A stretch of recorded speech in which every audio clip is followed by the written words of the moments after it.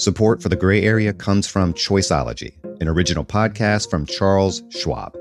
Hosted by Katie Milkman, an award-winning behavioral scientist and author of the best-selling book, How to Change, Choiceology is a show about the psychology and economics behind our decisions. Hear true stories from Nobel laureates, authors, athletes, and more about why we do the things we do. Listen to Choiceology at schwab.com/podcast or wherever you listen. Startups, you don't need to settle for a cumbersome banking experience to protect your money. Mercury offers banking and credit cards with effortless experience, giving ambitious companies greater precision, control, and focus without compromising security. Open smarter checking and savings accounts, control spend, optimize cash flow, and close the books in record time. Visit Mercury.com to join more than 100,000 startups that trust Mercury with their finances and to help them perform at their highest level. Hey, I'm Sean Ramesfer. I'm host of Vox's daily news podcast, Today Explained. But this, of course, is Vox Conversations, where we bring you conversations between some of the brightest minds and smartest people we know.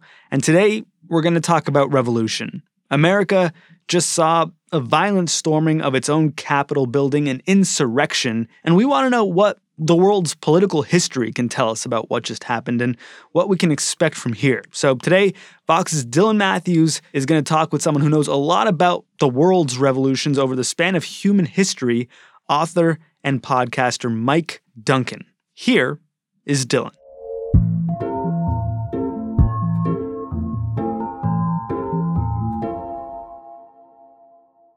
Like a lot of you, I was truly shaken by the assault on the Capitol last month. It felt like something that shouldn't be happening in a mature democracy, something out of a revolution happening in some faraway country. So I reached out to someone who spent a lot of time studying revolutions in countries both near and far. Mike Duncan is one of the best and most popular history podcasters around. You may know him from his show, The History of Rome, but I got to know his work on revolutions. On that podcast, Mike uses each season to look in depth at a different revolution from the 17th century to now, from Haiti to Mexico to France to the 1848 revolutions that swept all of Europe. Mike is also the New York Times bestselling author of The Storm Before the Storm, which chronicles how the Roman Republic began to crumble. His latest book, Hero of Two Worlds, The Marquis de Lafayette in the Age of Revolution, will be out on August 24th. Mike has studied so many different revolutions, and I wanted to know, how does what happened at the Capitol stack up? Was that revolutionary violence? Has the U.S. experienced anything like this before? I really enjoyed this conversation. Mike has just a tremendous grasp of the different conflicts he studied and what they tell us about the present day. So let's get to it. Here's me and Mike Duncan. Mike, thanks so much for being here. You're my favorite comparative revolutionary person. I'm your favorite comparative revolutionary podcaster. On the long list. Yeah, we're talking a few weeks after what happened at the Capitol, but I guess my big dumb question to start is, as someone who's read a lot about uprisings, a lot about sort of moments when politics goes from the ordinary to in the streets, what were you thinking watching it? What kind of parallels came to mind? Well, I mean, so many, because this is something that has happened all the time in world history. It's not something that maybe Americans are necessarily used to seeing or watching in this way, certainly not in any of our lifetimes. But this is something that I have seen and written about many, many, many times over the past, couple of centuries. And then, of course, even going back to my work in Roman history. And so, I've seen mobs trying to overturn elections. And so in that sense, the sort of like, oh my God, nothing like this has ever happened before didn't really strike me. But at the same time, I also wasn't really that surprised by it happening in America now in 2021 after Donald Trump lost the election, based off of everything that's been going on for the past 4 years. This was all entirely predictable. It was something that they were quite openly telegraphing they were going to do, and then they did it. And to be perfectly honest, I mean, I'm not going to lie and say, watching people literally storm the United States Capitol wasn't like kind of an insane thing to watch go on. But at the same time, it was like, well, yeah, this is what happens, not just in history, but when you let something like Donald Trump's movement go on for 4 or 5 years unchecked, this is where it winds up. So I want to ask about that kind of mythology. You talk a lot in the podcast about ideas, that often these revolutions are preceded by intellectual revolutions or liberal revolutions in thought, Marxist socialist revolutions in thought. In your current season on Russia, what kind of ideological trends did you see leading up to this? And how did those compare to some of the intellectual movements that you've seen culminate in revolutionary violence in the past? Well, this is all reactionary stuff, right? I mean, I know that the people that we saw on the Capitol, they do enjoy cosplaying as, American revolutionaries, although they've sort of moved beyond the Minutemen play acting of the Tea Party into something quite a bit more militant and more aggressively modern in their military garb. But this is white terror stuff. These are the Black Hundreds in the Russian Revolution, which, if you haven't been, listening to the Revolutions podcast week in and week out, the Black Hundreds were sort of armed gangs who were acting in support of the Tsar and against liberals and against Jews and against, socialists and leftists who they thought were trying to undermine the true God-given power of the Tsar and the Tsarist autocracy to rule Russia and hopefully one day, rule the whole world. And so I've seen these guys before. They love cracking heads. They love beating up liberals. The presence of anti-Semitism in the mix is very normal and very par for the course. So it is not a revolutionary uprising in the sense that they are trying to overturn the state to advance it towards something or advance some new progressive ideological project. And if you go back to, like the French Revolution or even the American Revolution, there's something about progress wrapped up in a lot of what they were trying to do. There was an old world and they were trying to make a new world. And then you have these reactionary forces who are going to push back against that kind of stuff, represented by Metternich or Bismarck, in Europe, they are as happy to call out gangs to fight for them as the revolutionaries are. So it's not revolutionary in the sense that they are trying to advance from something old to something new. It is reactionary in the sense that they do not like what is happening and they want to drive everybody back into basically the places that they had successfully beaten them into in the past. They want to send them back there, whether it's women or racial minorities or whether it's the LGBT community. All of these people that we have seen come progressively forward in American history since the end of, let's say, like World War II, this is just a reaction to all of that. I wanted to ask a bit about the cosplaying, since there is a degree of founder worship still in a lot of the people who were storming the Capitol. You've heard a lot of rhetoric about us being a republic, not a democracy. You've dove pretty deep into the ideology behind the revolution in season 2 of the show. You have a new book coming out about the Marquis de Lafayette, who was really involved in the ideological development of both the American and French revolutions.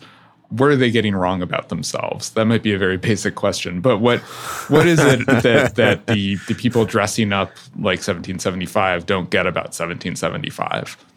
Well, the first thing I'll say is that the dressing up and recreating the past is something, it's not just limited to them. They are certainly doing it at this moment in time. This is something that movements do a lot of the time, is they harken back to something. And, you've brought up Marx a couple of times and when he wrote. But the guys who staged the revolutions of 1848, a lot of liberals and leftists, were straight up trying to recreate the French Revolution and trying to use tropes and imagery and iconography and even characters from the French Revolution to sort of bathe themselves in something. And then you go back to the French Revolution. Those guys didn't have the French Revolution to play act. So who were they play acting? They were play acting the Roman Republic, like Desmoulins and Robespierre and Danton. These guys were all trying to be Cicero and Cato the Younger, let's say. So this is something that's kind of normal. We do often like to put on clothes that are about a century old or 2 centuries old or a couple thousand years old to make what we're doing, to give it a certain kind of gravitas. To your actual question, which is, what are these guys getting wrong about 1775 and 1776? Well, the first thing you have to ask yourself is, what are they getting right about 1775 and 1776? Because if we're talking about a reactionary, let's just say it's a reactionary movement primarily driven by property-owning white men. And they are looking to exalt and worship the founding fathers as the spiritual forebearers of their movement today. And they are trying to recreate what they saw being created in the 1770s and 1780s. A lot of it, they're not missing the mark in terms of the structure that they are trying to recreate. Who gets to have power? Who gets to have votes? Who gets to sit in the House of Representatives or be a senator or be president? They would very much like things to look the way that they did in 1775 and 1776. And one of the things that we do need to grapple with as Americans, and many people are trying to grapple with this, and I'm writing a book about the Marquis de Lafayette. I'm finishing it up right now. So I'm back in that scene. And Lafayette was, he's just coming out of the French aristocracy, and he had his own comments and views about what the Americans were up to. And you take it from Lafayette's perspective, he believed a lot of the rhetoric about liberty and equality that was eventually going to become also a part of the French Revolution. And so, for example, when he would see his friends, his literal close friends, George Washington, Thomas Jefferson, James Madison, also being slave owners while speaking the language of liberty, Lafayette could never really wrap his head around that. He could not actually fit those two things into his head. And so he would criticize them for this. And he would say, if you want the American Revolution to truly fulfill what I thought I had come over here to fight for, we all need to be abolitionists. He was trying to talk George Washington into freeing his slaves. He tried to talk Madison and Jefferson into freeing their slaves, and they never did it. So the fact that people can run around with this sort of racially authoritarian structure that they would like to set up, which is how the United States was founded, while also spouting language about liberty and rights and how they are the aggrieved party who is being unjustly oppressed by some, nebulous power, which is a lot of what, people like Patrick Henry and John Adams and George Washington were saying, even though they were the upper crust and doing quite well for themselves, by any normal standard. A lot of what these people today who are supporting Trump, they're not wrong about a lot of what they say. So I think that is actually more the question that we need to be grappling with, rather than trying to do a thing where we say, oh, actually, you misunderstand the founders and this is not actually what they wanted. And because if you go back and read it, there's a lot of similarities there. Now, there are differences too, of course, and you read the Federalist Papers and most of what they're quoting about the way that the Electoral College should be running or elections should be running, they've got their heads up their asses about all that stuff. But we really do need to grapple with how much of this is not a break with American history, but is simply just straight up a continuation of something that's been around from the beginning. That's a really interesting point, and something that I ask myself a lot listening to your show, in that you're telling stories of these very dramatic moments in history, and I think a common human reaction to that is to try to pick someone to root for. So I listened to the season on Mexico, and I'm rooting for Pancho Villa until I hear about some horrendous war crime he committed. Yeah, yeah. Villa's very problematic. Very problematic. Even Zapata has his problematic elements. Sure, but I think part of what we're trying to do there is trying to make a usable history. And I think that's a really potent impulse. I think a lot of what Hamilton is about is trying to craft a version of the founding fathers and the Federalists in particular that we can latch onto as something worthy of pride. And I guess I'm wondering, as we're drawing commonalities between some of the interests of the founders and the interests of people today, evoking them, how do you strike that balance? How do you point out those commonalities while leaving space to find things that are admirable about, say, the Marquis de Lafayette? Or is that something we should even be doing? Should we just be very clear-eyed and not trying to leave anything usable for ourselves if it isn't supported by the record? It's a really tough question because I've changed my views a lot about this just over the course of doing the show. And I think differently about American history now than I did even when I was making, which was the second season of the show. 2013 and 2014 is when I was making it. And I've said this many times, that the thing that really changed the way I view American history and my opinion about a lot of just so many different things is when I did the Haitian Revolution. And that opened my eyes so much to what I was actually looking at and what I was actually attempting to defend and what I was sort of going out of my way to, even if I was subconsciously apologizing or being an apologist or defending things that really ought not be apologized for or defended, that I was doing it whether I knew it or not, because I did have that impulse to want to sort of salvage a lot of the early heroes of the American Republic, because I, as much as anybody, was raised on that sort of heroic narrative of the American Revolution. And you say, yes, and they did these bad things, but ultimately they did great things, right? And so the sort of light bad things that they did, you talk about them, but mostly this is a story about good guys doing good things. And I think at this point, what you have to do, what I have tried to do, and I've tried to do this in the book, is just say what happened in its totality and not say, okay, I'm going to sweep this under the rug or just have it be an aside that George Washington systematically made sure that his slaves remained enslaved when he was living in Philadelphia. And he would, like, if an African slave was in Pennsylvania for more than, I think, like 6 months consecutively, then they would automatically be freed. And so George Washington would make sure to send them home to get like his toothbrush so that he never, because he knew exactly how long they had been there so that they didn't get their freedom.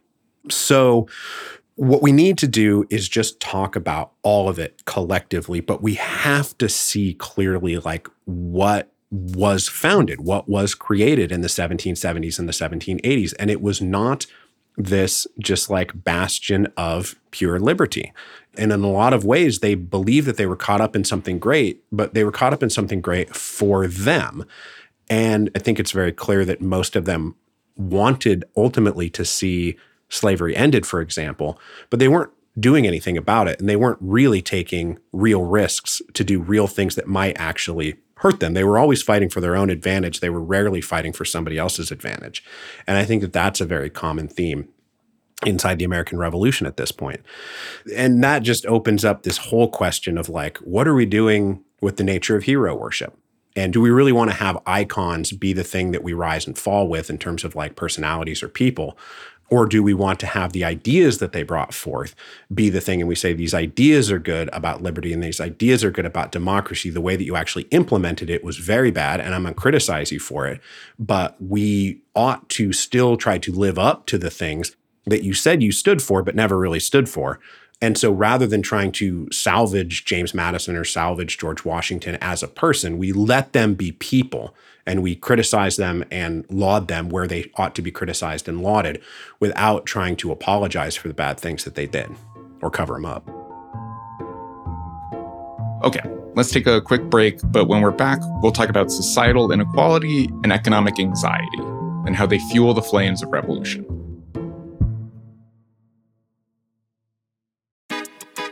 Support for The Gray Area comes from Greenlight. Having tough conversations with your kids is just part of being a parent. And sure, those convos might seem a bit intimidating, but they can also set your child up to go out there on their own.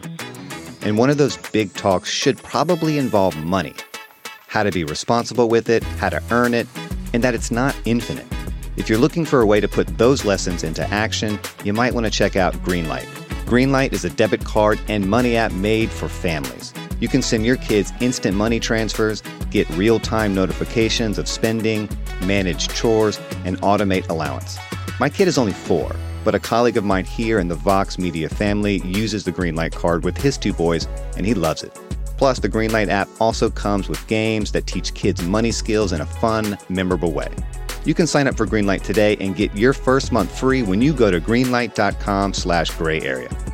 That's greenlight.com/grayarea to try Greenlight for free. Greenlight.com/grayarea. Support for The Gray Area comes from Bombas. Sometimes the littlest things can ruin your day, like a pair of socks that you should have retired months ago. If you need to upgrade your sock drawer, Bombas has got you covered. Bombas designed socks with an eye for detail, with stuff like foot-hugging, honeycomb arch support, anti-blister tabs, and cushioned footbeds. They also have other apparel, like t-shirts and underwear. Bombas also says that for every item you buy from them, they'll donate 1 essential clothing item to someone facing homelessness. Bombas actually sent me a few pairs of socks and a pair of boxers about 2 or 3 months ago, and they're great. It's the best pair of boxers I own, and every time I do laundry, my 3 pairs of Bombas socks move right up to the top of the rotation. I wear them to the gym, I wear them around the house, I wear them when I go for walks. Hell, I'd wear them when I was sleeping if it wasn't too hot. You can get comfy this spring and give back with Bombas. You can head over to bombas.com/grayarea and use code GRAYAREA for 20% off your first purchase. That's bombas.com/grayarea and use code GRAYAREA at checkout.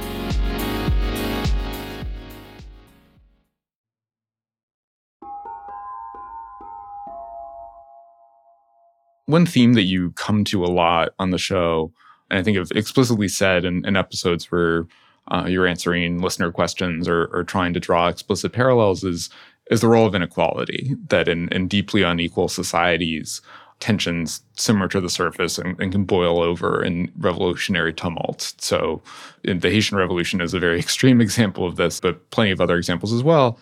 This is always a tricky thing to talk about in current American politics, because the phrase economic anxiety has become a bit of a punchline in some circles, since you have people flying in on private jets to storm the Capitol. But I want to take it seriously because it is a pattern you see, and it's something that affects society even if it's not affecting the individual people. So I'm sort of curious how you see that playing into sort of a rise in revolutionary or extra-parliamentary reactionary politics right now. Yeah, I mean, it's a real drumbeat in the show. And it's a real drumbeat in my life, just as I, encounter current events like anybody else does.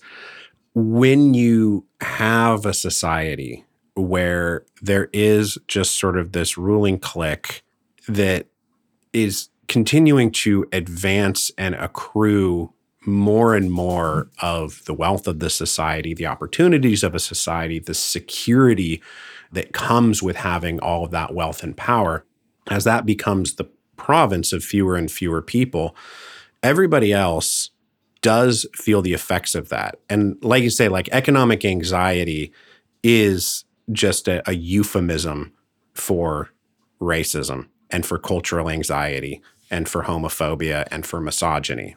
When we deploy that term, that's a lot of what's going on. But that said, I think that there's a lot of economic anxiety in the United States of America at present that is contributing to political tensions and political hostilities, and really does ultimately threaten the legitimacy of the government and the state as it stands right now. And what I mean by that is, so you're working in journalism, which is a good example of this. I think that in universities, we see this all the time. In tech, we see this all the time, which is people no longer having jobs that are reliable, knowing that you're going to have a job and going to have a paycheck and that you can go to bed tonight, confident that when you wake up in the morning, you're not just going to be laid off and lose everything, or that if you do, you'll at least still have health care. What we have right now, and a lot of what has happened, let's say since, I know it's been going on deeper than this because the destruction of unions has been ongoing for many, many years, but we came out of the Cold War and started restructuring how we relate wages, wealth, social security in the broad sense, not just in the program, but a real security. Do I own a home? Can I afford groceries? Those kinds of things. We started to rework how we deal with those things. And so people have been forced into these very precarious jobs, which was really accelerated around about 2008 and 2009 with the financial crash, right? And the jobs that came back from that have left people in basically a permanent state of insecurity. There are no tenure track positions for professors. Everybody's just, an adjunct or is an associate or is hired on a 3-month contract. The same is true for people working in graphic design or for people at ad agencies or for people in tech. All those white collar jobs really are just fundamentally insecure. And then our sort of what used to be a blue collar working class, this has become like this gig economy. And I mean, the gig economy is a nightmare, right? Like this is not how you want a society to be running because there is no stability. There is no sense of permanence. There is no sense of reliability. The anxiety actually does exist. The anxiety doesn't then cause racism, right? The racism just exists free floating and independent of all that. As you said, like the people who were storming the Capitol were not doing so because they were concerned about where their next meal was going to come from. But I do think that because of the way that the vast majority of just kind of like regular non-super elite people have been treated when it comes to their jobs, that we are building up a very deep volcano of anxiety, rage, and resentment, that we are starting to see it burst in various places, whether it's revolutionary or whether it's reactionary. It is destabilizing and it is coming. And my point has always been that there are things that people like congressmen or senators or presidents could do to make people's lives materially better just slightly. And I do think that we actually saw this a little bit like during the pandemic because, and correct me if I'm wrong about this, but actually like during the pandemic, because of the unemployment benefits that did go out there, which in my opinion weren't enough because they needed to go to people who didn't have jobs in the first place, like there actually was like a reduction in poverty that happened over the summer of 2020 because people were actually just getting a little bit more money in their pockets. Instead of having no money, they now had like hundreds or thousands of dollars for the first time in like a really, really long time. And I actually do think that that had a profoundly stabilizing effect on the country. And it actually wasn't horribly done. We just need to do more of that. And like not just because a global pandemic is swept through, but I probably shouldn't swear on the podcast. Am I allowed to swear on the podcast? You are, yeah. Okay, we should just fucking give people money, man. Like, what the fuck? This is not actually that hard. We have plenty of money. We have plenty of ability to do all these things. But the problem is we have this sort of intransigent, myopic elite who are just like, oh, we can't give poor people a little bit more money because I don't even know why. Just do it and stabilize your country instead of what you're doing right now, which is just continuing to let the volcano build and build and build until it erupts, which right now, I mean, we're on a course for the whole thing blowing up. Yeah. I wanted to ask you a bit about your experience. You've been living for the last few years in France. If I remember right, to research this book originally, but it sounds like France is a nice place to live for other reasons as well. But it's interesting to me because there's so much about what happened in the Capitol and everything leading up to it that is very American and very specific to us in our history. But as you know well, there's a strong far right in France. There's a strong anti-immigrant movement there and in most countries in continental Europe. And I'm curious what living there and experiencing that side of French politics and experiencing it side by side with what you know as an American has shaped your thinking on this. Are there things that France is doing better or worse in terms of managing that threat or to keep the volcano under wraps, or are they making a lot of the same mistakes? I think generally, like really specific. So I've been in France for 3 years, and we are actually coming back over the summer. Our time in Paris is coming to an end. So we lived here for a very, very interesting stretch because right when we first got here, the Gilets Jaunes movement was regular. Like they would come to Paris every Saturday, and sometimes it was just marching around, and sometimes they were knocking stuff over. This is the yellow vest, just for not for. Yeah, excuse me. Yeah, so this is the yellow vest movement. And, what the Yellow Vests were about initially was that Macron wanted to start working on like an environmental legislation. And the way that he wanted to do it was by jacking up the gas tax. And jacking up the gas tax had a profoundly negative impact on people in rural France who are not as well off and who relied on their cars to get around. And France is actually a very car-dependent country. It's the most car-dependent country in Europe because of a lot of the subsidies that they gave to the auto manufacturers back in the 70s and 80s. So they came along. So I watched a lot of street violence. My wife was out for a jog and saw the SWAT team, unload right in front of her and charge at Gilets Jaunes protesters. I was watching tear gas and smoke and burning car fumes just sort of like stream over my apartment. So I saw all of that, right? And then I also saw this, and this actually was going on right before COVID hit, which was the largest transportation strike in like 30 or 40 years.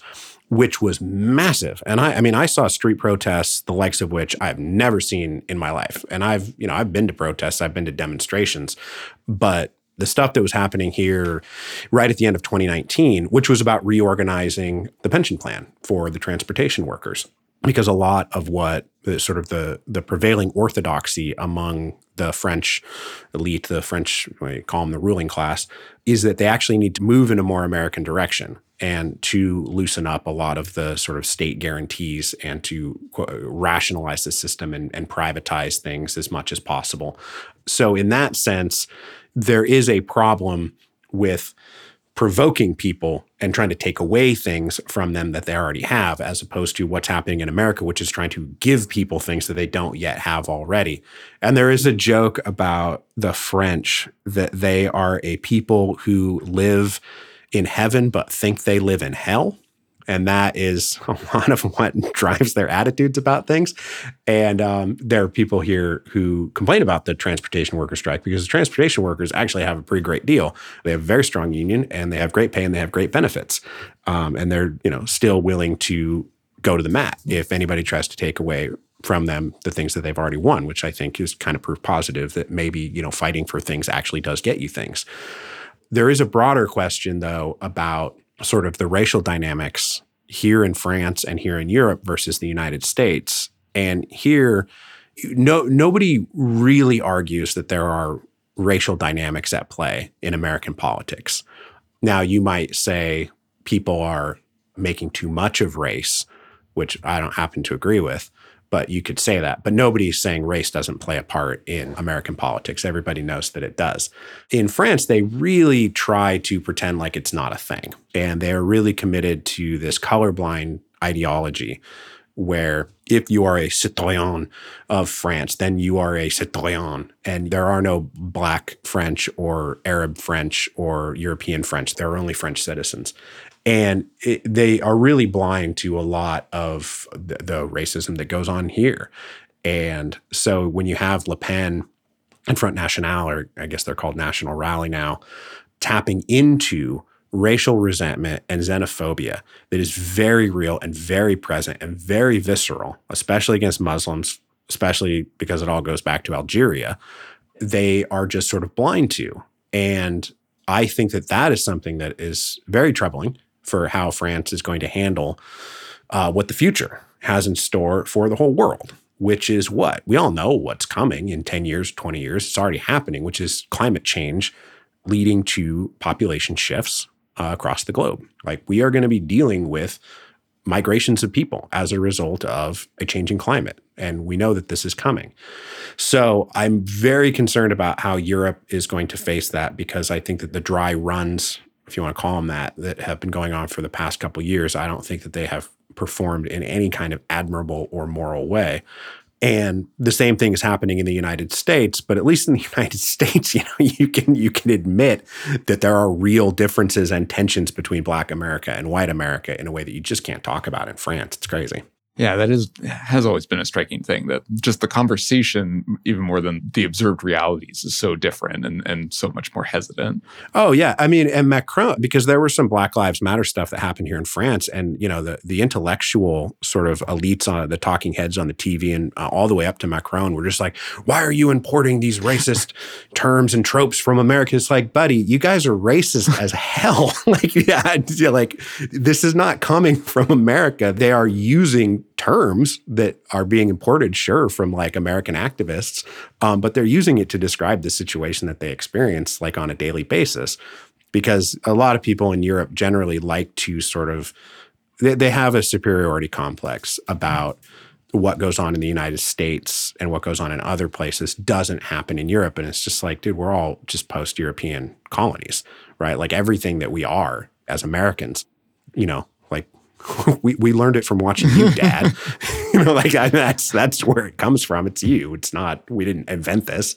Well, I guess maybe a place to end would be talking about our sibling, if Europe is Dad. You've talked a lot in the podcast. You had a season on Haiti, a season on Bolivar, a season on Mexico, about sort of Latin America and the Caribbean more broadly. And we often use European analogies for the US, which makes sense given how much sort of shared intellectual and other connections we have. But there are a lot of things about Trumpism that feel like maybe a little like Perón in Argentina or other sort of strongmen or authoritarian tendencies.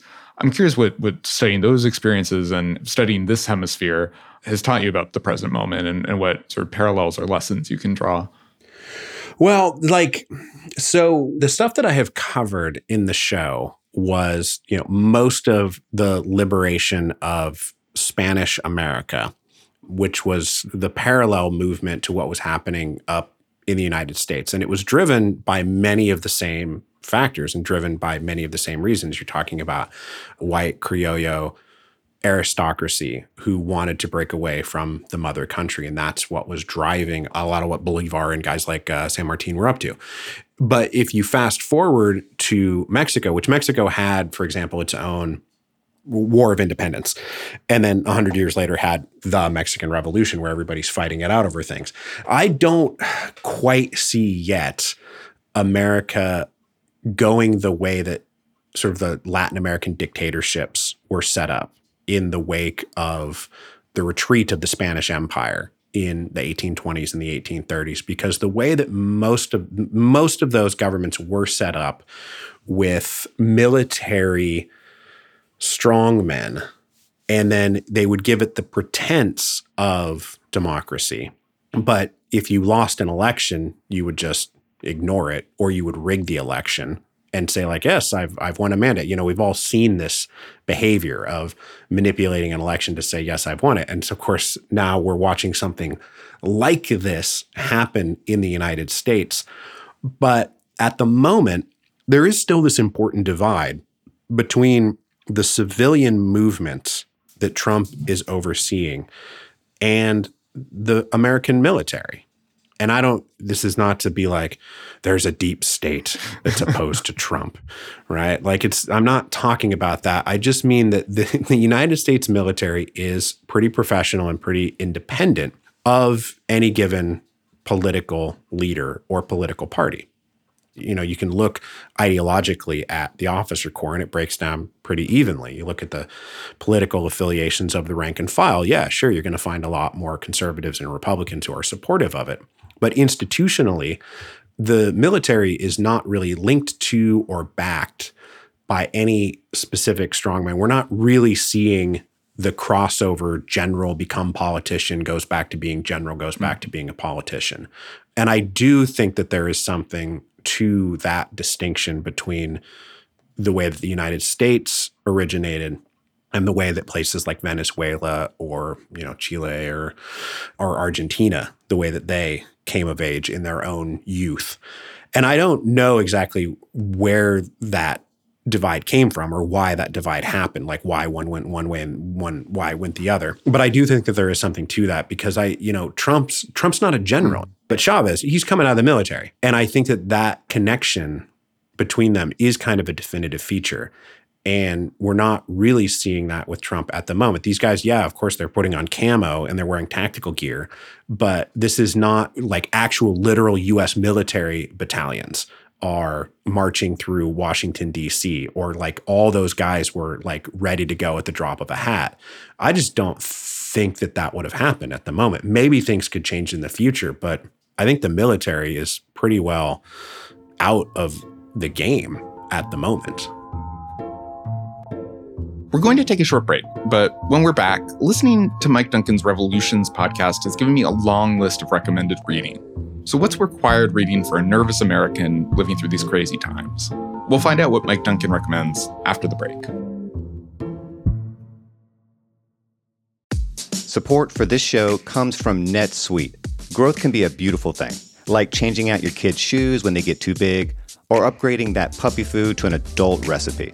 But as a business owner, you understand that growth also comes with complications. And when your business gets to a certain size, the cracks can start to emerge. That's why you should know these three numbers: 37,000, 25, 1. 37,000. That's the number of businesses which have upgraded to NetSuite by Oracle. 25. NetSuite turns 25 this year. That's 25 years of helping businesses do more with less, close their books in days, not weeks, and drive down costs. One, because your business is one of a kind, so you get a customized solution for all of your KPIs in one efficient system with one source of truth. Right now, you can download NetSuite's popular KPI checklist designed to give you consistently excellent performance. Absolutely free at netsuite.com/gray area. That's netsuite.com/gray area to get your own KPI checklist. netsuite.com/gray area. Startups, you don't need to settle for a cumbersome banking experience to protect your money. Mercury offers banking and credit cards with effortless experience, giving ambitious companies greater precision, control, and focus without compromising security. Open smarter checking and savings accounts, control spend, optimize cash flow, and close the books in record time. Visit Mercury.com to join more than 100,000 startups that trust Mercury with their finances and to help them perform at their highest level.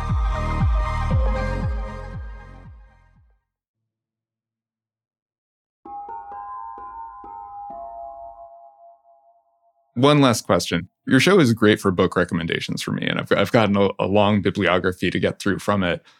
If I'm an American right now who is very nervous about where things are going, what should I be reading? What kind of stuff should I be learning about? Oh, well, you should read The Storm Before the Storm, The Beginning of the End of the Roman Republic. Who wrote that? By Mike Duncan. I wrote that book. And it's all about how republics fall apart. So you should definitely read that book so you can go to bed happy each night and have some of your economic anxiety alleviated by the fact that it's all going to fall apart. So Storm Before the Storm is all about the end of the Roman Republic and the frictions that led to that. Your new book is about the birth of two republics. Tell me a bit about that and what we should be looking forward to. Yeah, so coming out of revolutions, doing the American Revolution, and then I moved on to the French Revolution, and then went through the Haitian Revolution, then came back around and did the Revolution of 1830, which that run of episodes kind of covers the age of democratic revolution in a way. And the Marquis de Lafayette just wound up being a through line through everything that happened. So he came over to the United States as just like this 19-year-old who ran away from home. Basically, he was unhappy at home. He had a bad relationship with his father-in-law and ran away from home to go fight in the Continental Army. And he did, and he was really successful. And so Americans love him because he's like this, he was this French aristocrat who came over and helped us stick it to the British. And then he went back and took with him a lot of what he had picked up in the United States, or at least sort of the idealistic part of the American Revolution, these notions of liberty and equality, and took it back to what was this incredibly unequal and very dysfunctional French monarchy. The Ancien regime France was broken in a bunch of different ways. And, Lafayette was this incredibly idealistic reformer, and he wanted to push the kingdom to change. And so he was very involved in the reform movements and then ultimately revolutionary movements all into the 1780s until 1789 cracks and the French Revolution gets going. And he's a major player in the first 2 or 3 years of the French Revolution. He's right in the thick of everything. He's authoring the Declaration of the Rights of Man and putting that out there because he wants France to have something like what he saw going on in the United States. And then, of course, Lafayette becomes a real symbol of what happened to the French Revolution was the increasing radicalization as things progressed. And people like Robespierre and Danton and the Committee of Public Safety did not like Lafayette. And he wound up being expelled from the French Revolution, as so many people did, although he did avoid getting his head chopped off. And the thing is like most accounts of Lafayette and most treatments of his life just sort of cut out at that point. By the time, Napoleon comes around, Lafayette just goes into retirement and you don't really hear anything about him. And then he dies in like the 1830s.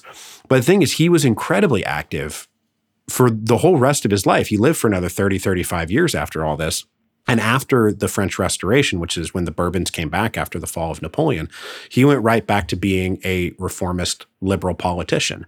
And he saw the reactionary powers of Europe beginning to reassert control over Europe in the wake of the French Revolution and the Napoleonic Wars. And he was continuing to try to push back against all of that. He never really lost his drive to have liberty and equality be foundational principles of the way that our societies ought to govern themselves. And so he winds up joining, like underground conspiracies to try to overthrow the French king, King Louis XVIII. And then later he's a major player in the Revolution of 1830, which is ultimately him and a bunch of other liberals getting together and joining with like students and workers in the streets of Paris to overthrow King Charles X, who was this reactionary Bourbon king, and kick him out of the country. And so he just lived this life over, 50 years of just continually trying to press for progressive liberal notions of liberty and equality wherever he went. He was, as we said earlier, he came out of the United States and just didn't understand how you couldn't believe those things and not be an abolitionist. So he was an abolitionist for his whole life, and he had this very complicated relationship with abolitionism that I will talk all about in the book. And if you're interested in it, it's called Hero of Two Worlds, the Marquis de Lafayette in the Age of Revolution. It won't be out until like August, but it can be pre-ordered now. And I don't know, the guy is, he's right in the thick of so many things that kind of define the way the modern world actually operates. Well, I can't wait to be vaccinated and outdoors reading Hero of Two Worlds in August. But until then, thank you so much for being here. I can't wait to be vaccinated so I can go on a dang book tour. Mike, thanks so much. Thanks for listening to Vox Conversations. The show is produced by Zach Mack. Daniel Chirek mixed and mastered this episode. Our theme music was dreamed up by the mysterious Breakmaster Cylinder. Our consulting editor is Allison McAdam, with additional editorial help this week from Amy Jovstoska. Liz Kelly Nelson is Vox's editorial director of podcasts, and we want to know what you think of Vox Conversations. Please don't hesitate to get in touch with ideas of future guests or even future hosts, or just things you think you'd like to hear on the show. If you want to get in touch, send us an email, voxconversations@vox.com, or if you want to rate and review the show wherever you listen, go ahead and do that. That always helps. Thanks for listening. More soon.